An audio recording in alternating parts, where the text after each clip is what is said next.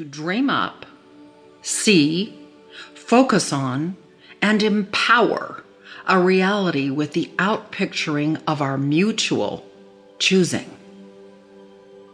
It is the intention of these stories to illuminate and imprint the waters of collective consciousness with a more expanded harmonic of the bigger story that we are unfolding as a collective morphogenetic minefield of Earth.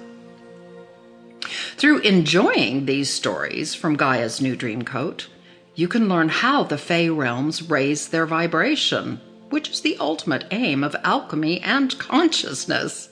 Simply having fun, as the fairies say, frky-tootling, into a new reality. The Fey folks in these stories are the subtle realms gurus now, leading the way into a mystery that has no name. But we can feel it coming. We can feel it coming just the same. They show us that with love, all things are possible. And in this, the fairy realms will lead the way in this new mythic story, this new cosmic play. These tales are not exactly stories, as that is presently defined. They challenge our consciousness to expand and to move beyond the linear mind, which is the frequency reality in which the fairies live. Each character is a repository of information concerning the subtle realms, embedded in the form of a tale that illuminates the nature and wisdom of the inhabitants of the fairy realms from an expanded and oftentimes holographic point of view. These stories break the conventional mold of how stories usually operate, with a plot that is driven by dualistic themes of them and us, due to the fact that, as Rumi says, the light actually paints all acts the same color. The overdone duality conflict model by whatever name, Darth Vader and Luke Skywalker, Harry Potter and whatever his name is, are long overdue for an upgrade.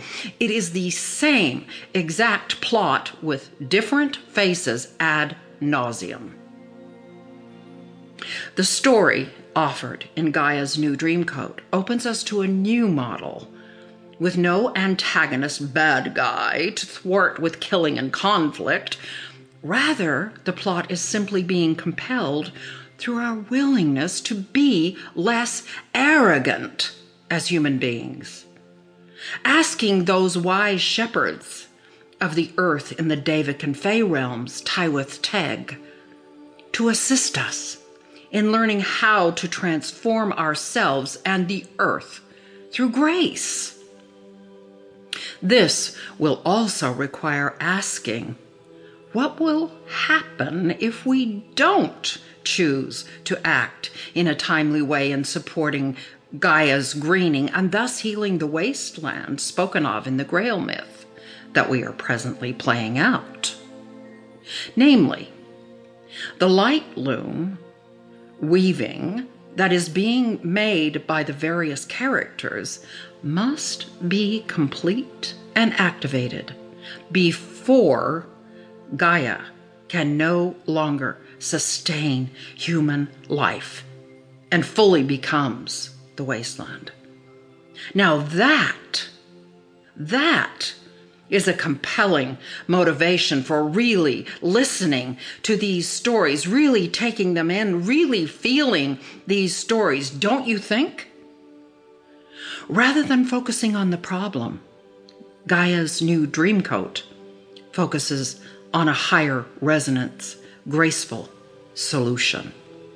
That solution, in part, is calling us to live our daily lives in the third kingdom, as Hermann Hesse called it, which can be described in his words thusly. From infancy to maturity, man goes through two well-recognized stages, innocence and innocence lost. On the second level, adults mostly have lost the gift of wonder, questioning,